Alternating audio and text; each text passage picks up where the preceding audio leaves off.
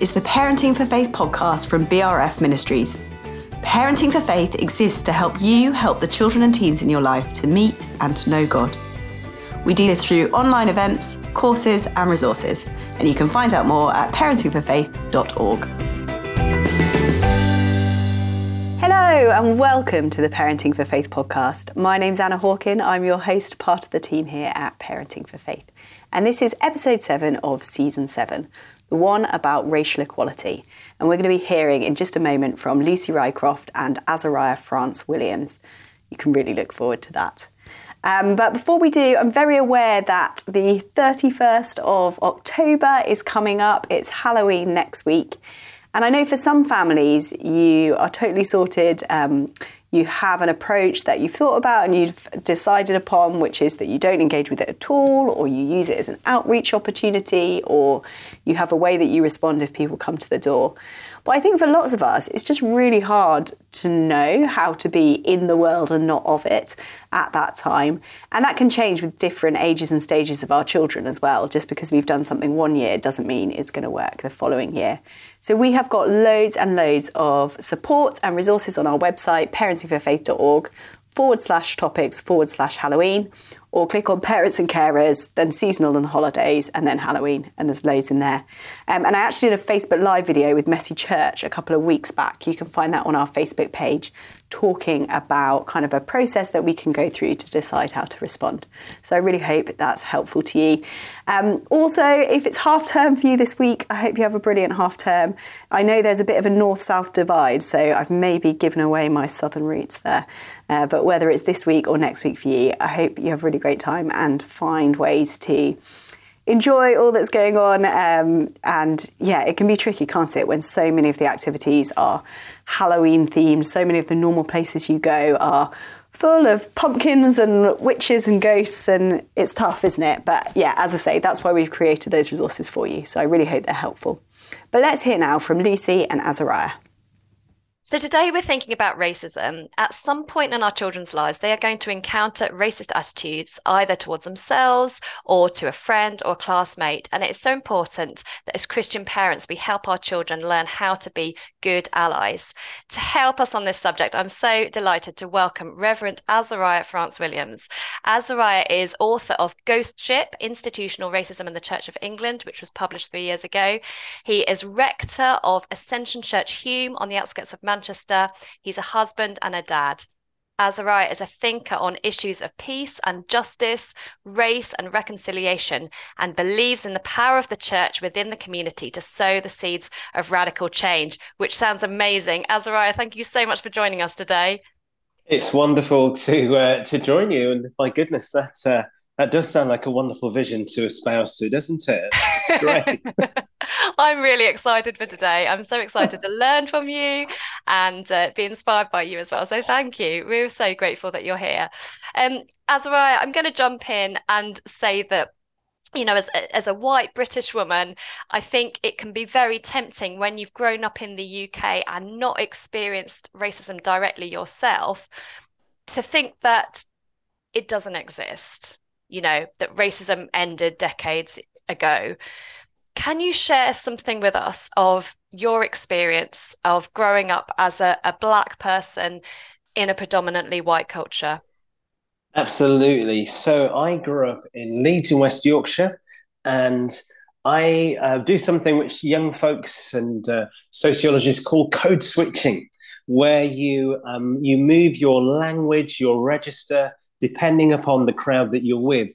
And my mum used to do it as well. So when we were growing up, she came from the island of Nevis in the Caribbean, which up until 1980, mid-1980s, was part of the empire, was part of the Commonwealth, and that's when it had its independence. And so there's this real sense across the Caribbean that they were British, that they were English, really, you know, and just as you might move from Bristol to Birmingham or something, moving from Nevis to Leeds was seen like that. You know, you're just going from one part of your extended country to another part. And so whenever there was a call on the phone, she'd have the Queen's English, say hello, hello, and then Yeah. she'd come off the phone and say, "Boy, do your homework. Have you done your homework yet, boy?" And she was doing it instinctively, and so was I. So growing up in Yorkshire, a much flatter accent like this, and so I'd be like talking to my friends. I remember a mate of mine used to come over and see me, Steve, and I'd be walking and say, "All right, Steve, yeah, how's it going, lad? Yeah, we were in the same youth group and that, And we were walking down the road once, and then I saw one of my Jamaican neighbours, and I said, "Hello there, sir. How you doing? Everything all right?" And Steve said, Wow. "What the heck was that? Why did you talk like that? You talk right funny then."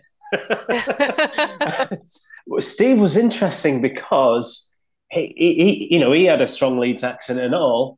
But when I went to visit him in his home, his mum and dad were Scottish, from near Glasgow. So when he was at home, he had a very strong Glaswegian accent. And that threw me. Yeah, absolutely.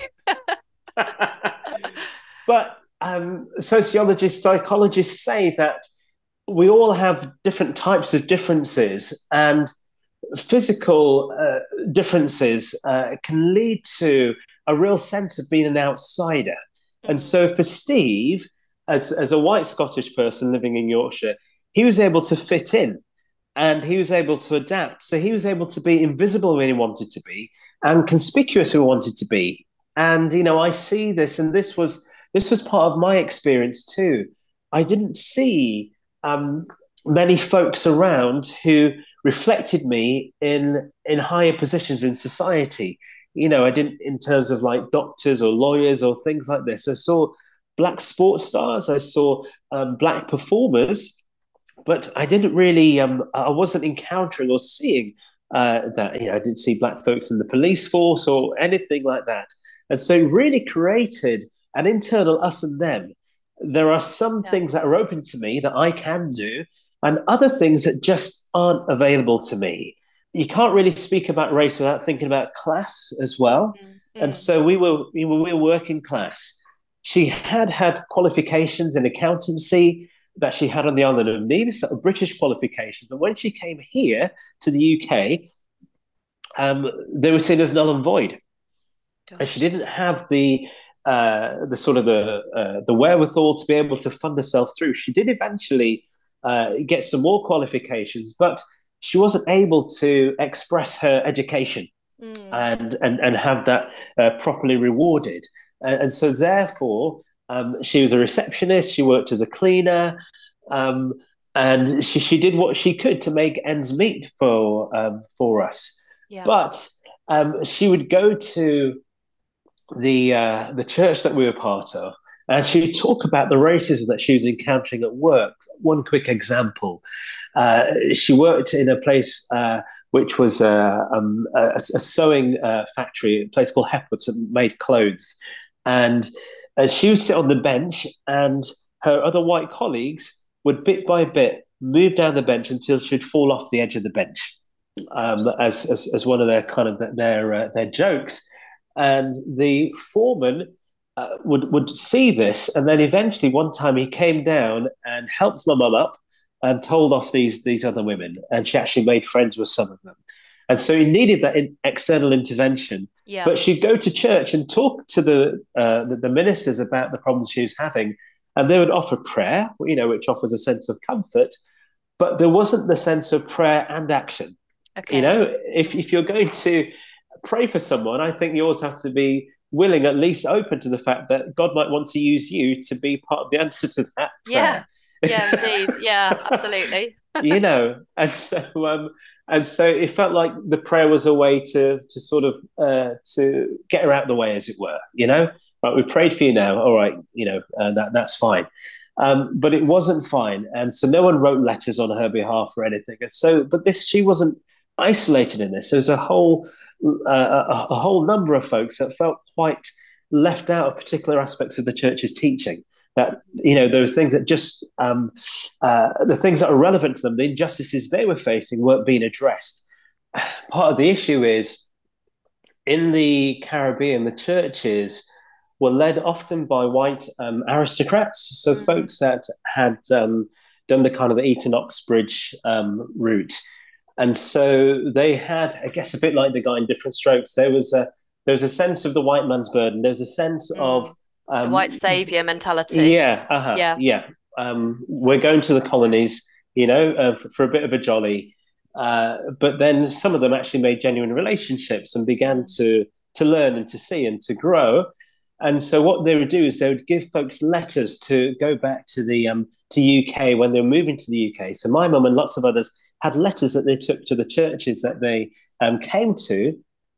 But unfortunately, when they arrived there, often the ministers were so concerned that they were going to lose their white population by the black population coming in to the congregation that often gave them a cold shoulder.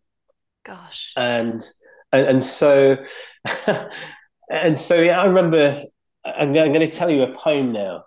I remember going to. I'll share the poem, which is a school trip that I went on. I was probably, I don't know, 11 or 12 or something. I call this cat in the hat. I approached this stage feeling tight, feeling loose, searching for rhymes as a black Dr. Seuss. I remember my school trip to York Minster one year. Outside the building was beautiful, inside imposing, austere.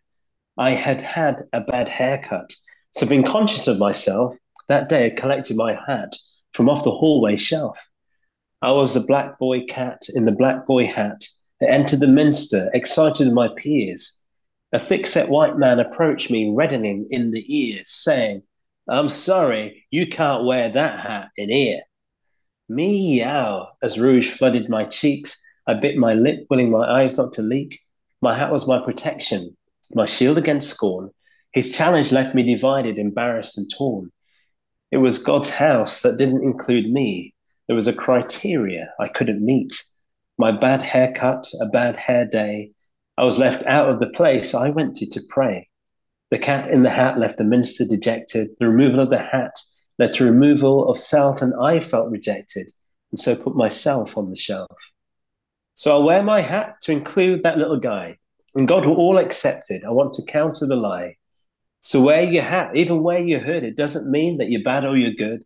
You're not some monster cloaked in sin. It's just an alternative form of vestment some of us choose to robe in. Wow. Azariah, thank you so much for sharing that. That's really, really powerful. And you've summed up in that poem, but also with the stories that you've told. And I'm sure, behind those stories are many, many, many more that you could have told us. But that gives such a kind of deep insight into some of the experiences you've had and doubtless other people have had growing up in the UK. And I'm heartbroken listening to those stories. I feel like there's so much that we can learn and so much that we can do better. Some of our listeners, like me, may not have experienced racism themselves, but at some point they will experience it on behalf of another. It might be a classmate or a friend if we're talking about our children. It might be a partner in later life. How do you suggest that we start these conversations young with our children? What kind of things do we want to be telling our children and guiding them through? What I do, I underestimate the range of influences that my children already have. So I have 3 children, a 13-year-old, a 12-year-old, and a 9-year-old. And my 12 and 13-year-old will tell me regularly about their school friends who watch a Netflix drama called Top Boy. And Top Boy is very bleak. It's an exaggerated view of estate life, okay, of migrants and impoverishment, drug dealing, gangland violence. It looks at a number of social issues, but it's entertainment, and so it will play up and exaggerate some of the types of things that are happening in those communities, and it leaves out some important elements, in my view. And so they've been influenced by this sense of sort of Top Boys in the background. And so it's either this sort of grim, gritty, sort of sensationalized, or almost like this sort of this sort of black life, gang life thing, which a number of those kind of white friends finds quite exciting. It's kind of tantalizing that, gosh, there's all of this stuff going on, but it's a parody, it's a caricature, but it's influencing minds. Sometimes if I do racial justice training or teaching with folks, I will I'll sort of sit around the folks and say, can you tell me a way in which you feel that you're different, or you have experienced being an outsider? And so people will share a range of things from saying, well, actually, I've got red hair. And so I was always picked on at school because I have red hair. Or people will talk about being neurodiverse and not fitting the template. And so I will use that as the beginning of a conversation for us to think about ways in which we have felt as outsiders. And then I'll then say, I'll get them to use that. That'll be the empathy bridge to then begin to talk about racial justice. Okay. And can you imagine that sense of being an outside where your skin doesn't fit in with a particular thing? I guess for children, they think of being outsiders, sometimes to do with like if they're a bit shorter than other kids in their class, or they're not as sporty, or when they put their hand up, the teacher doesn't see them or what have you. They don't feel that they're the favourite. And so there's lots of different ways. So again, using those things, that sense of being an outsider as a way in. I mean, Scripture's replete, isn't it, with outsiders? Whether it's Ruth going with Naomi, or Joseph being taken as a slave into Egypt. Or Esther being taken in to the court there. And, there's so many examples. One of my favorites, I think, is Daniel and his friends, not least of which because Abednego's original name was Azariah. Excellent. But I do see that as a really interesting take on the degree to which they assimilate and adopt the new culture that they're part and parcel of, and the degree to which they push back based on their religious and faith convictions, but also some cultural convictions as well. The things that they will submit to and the things they won't submit to, and the way in which they negotiate that. Yeah. I think that there's always this negotiation that people are having with their identities. Those stories are so familiar, and yet I hadn't seen them in those ways before. And I think you're absolutely right. So thank you for sharing that. And I loved your ideas also about kind of being really aware of the media that we expose our children to, representation, and also the idea of kind of having these conversations with our children based on, just the concept of being an outsider, because we've all felt that in different ways. And that's not to reduce the kind of hurt and the heartbreak that people have felt through racist attitudes and discrimination, but it is a helpful way in, I think, isn't it, to our children, because they can understand that. One of our Parenting for Faith key tools is framing, which is essentially what we do anyway as parents, explaining the world, explaining how things work, but as Christian parents, doing that with God in it. Where is God active? Where is God working? So as Christian parents, how can we frame diversity and ethnic variety in the context of a creative God? I think that children do what we do, not always what we say.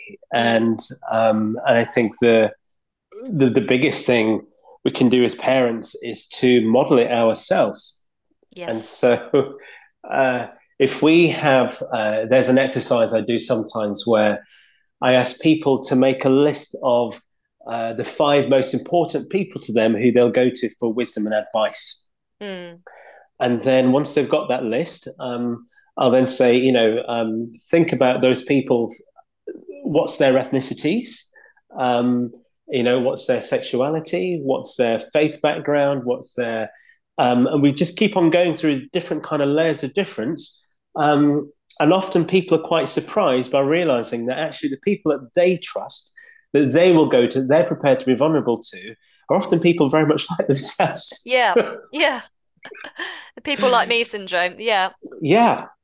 and sort of class brackets or what have you. And if that's not church, that's a club. Yeah. The ecclesia, that sort of Greco-Roman ideal of the elites that would come out of the cities, the elite men of voting age who were able to make decisions on behalf of everybody else. That was what the ecclesia was, and then that idea was smashed to include those that were enslaved and women and those that society had marginalized and rejected. And I love the fact that church was rebuilt. However, sometimes we try to get back to the original meaning. Yeah. Yep. Doesn't do anyone any favors. Doesn't do anyone any favors at all. So I think, go ahead. But I was just going to say, like, I totally see what you're saying, but the struggle I feel, I live in York, which is a predominantly white place.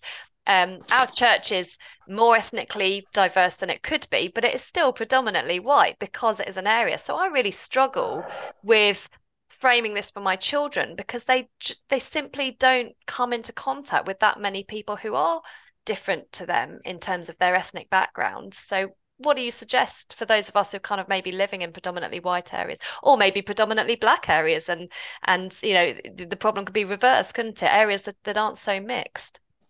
In our internet age now, there's no excuse for not being exposed to things. We can listen to podcasts by Black British content creators. We can read magazines. There's lots, there's good children's magazines which promote stories of Black young people, Black engineers, entrepreneurs, thinkers, those that want to do cookery, just everyday wonderful human pursuits.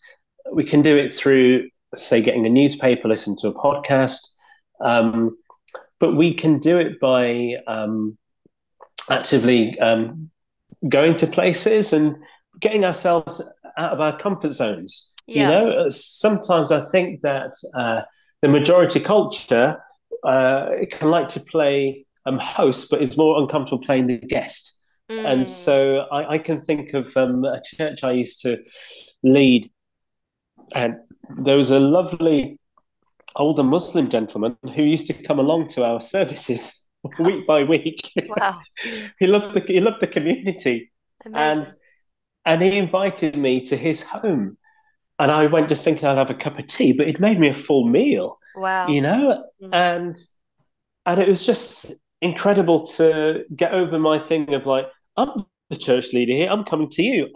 Okay, let me just allow that of God in you to minister to me. And it was wonderful, actually. I think when we do that, we're making ourselves vulnerable, aren't we? And that's what so many of us find it hard to do. We find it easy we want to be hosts because the Bible talks about hospitality. We know that's part of our DNA as Christians. But actually to be a guest and to receive from someone else, it can sometimes be more what's the word? It can speak more to that person because we're saying we trust you. We're allowing ourselves to be vulnerable. We're trusting you to take the lead here to feed us. If our child comes home and tells us that there was a racist comment, some kind of racist comment was made within class to another child in the class, and they didn't know how to respond, so they stayed quiet. Are there like some words that we can give our children? Thinking now about kind of quite young children, are there some words that we can give them in these situations to help them learn to stand up for their classmates, to learn to be allies? So it may be that that your child talks to the teacher. Yeah. It may be that sort of after the incident, your child seeks out the child who's had the difficulty and then goes with them to a teacher. I think about it sometimes in terms of head, heart, and hands. So the head is, I have found in my own experience when I have encountered racist behavior from others, that when I've gone to tell somebody about it, that the head's kicked in and they've begun to question me and really was it? And so it begins to make me doubt myself. And although I feel it was, and I, pretty much think it was, because I'm not finding that the person is open to what I'm saying, it sort of, it makes me go more into my shell. So head is actually have an openness, because if it were your own child that came and said something had happened to them, probably there'd be a greater sense of openness. Oh, really? Right. Okay. Right. We're going to sort this out. Yeah. So have the same kind of openness that you would have if it were a member of your own family, say. Yes. Okay. So head, and then heart is, you spoke about being heartbroken earlier. That sense of empathy, that sense of active listening, but and that sense of God is love, and we express God's love within the world. So how can we demonstrate a loving God within this situation? So it could be, say, that the child who has had the racism meted against them, if it's a friend of your child, perhaps you could organise a little play date, or take them to a cafe around the corner, or a trip to the park or something, and just demonstrate some kindness to that child to begin to counter some of the rubbish that they've been absorbing. Sadly, however, there is oftentimes those who should be taking responsibility, school or what have you, for a range of reasons, don't always notice, or don't always take it seriously. So then it moves to hands. Theologian Walter Brueggemann says, we only truly care about the things where we take our bodies to them. And so it may be that you go to the school. Yeah. Perhaps you're a parent governor or something, and so you've already got an in. But if not, perhaps you set up a meeting and just and say something. It might not be about that particular case. It might be, I'm curious about what is our school's policy if someone has experiences racism. Azariah, very quickly, can you share where people can find you online? Share a little bit about your book. How can people follow up with you if they want to know more? ascensionchurchhume.co.uk is the website of the church. So, if you're in Manchester, do pop in. That'd be lovely to see you there. I'm on X as Azariah Anglican, I think. Is that right? I'm not even sure. You'll have to double check this. We'll link it in the show notes. Yeah. Don't worry. Although, to be honest with you, at the moment, I've been a bit quiet on social media. I'm on Threads as well as the same thing, whatever it is.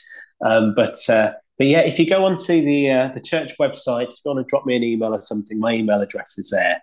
And it's been lovely to have the conversation with you today. And wish you and all of you well in this.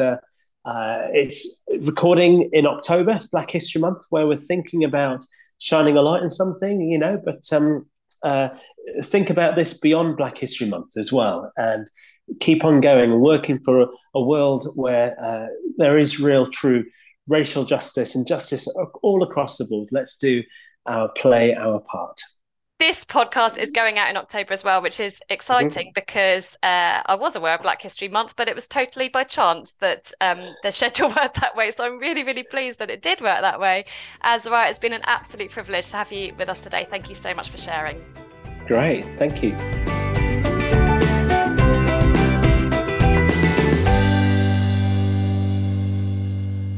We always end our podcast with a question that you can ask your kid or your teenager that will hopefully spark an interesting conversation, something with no right answer. So today's question is, what makes you unique, or what makes you different to other people, if they might not know that word? And what do you like about that? Have a great conversation. We're going to be back next week with Natalie Thomas Runyon talking about when your kid is let down by the church.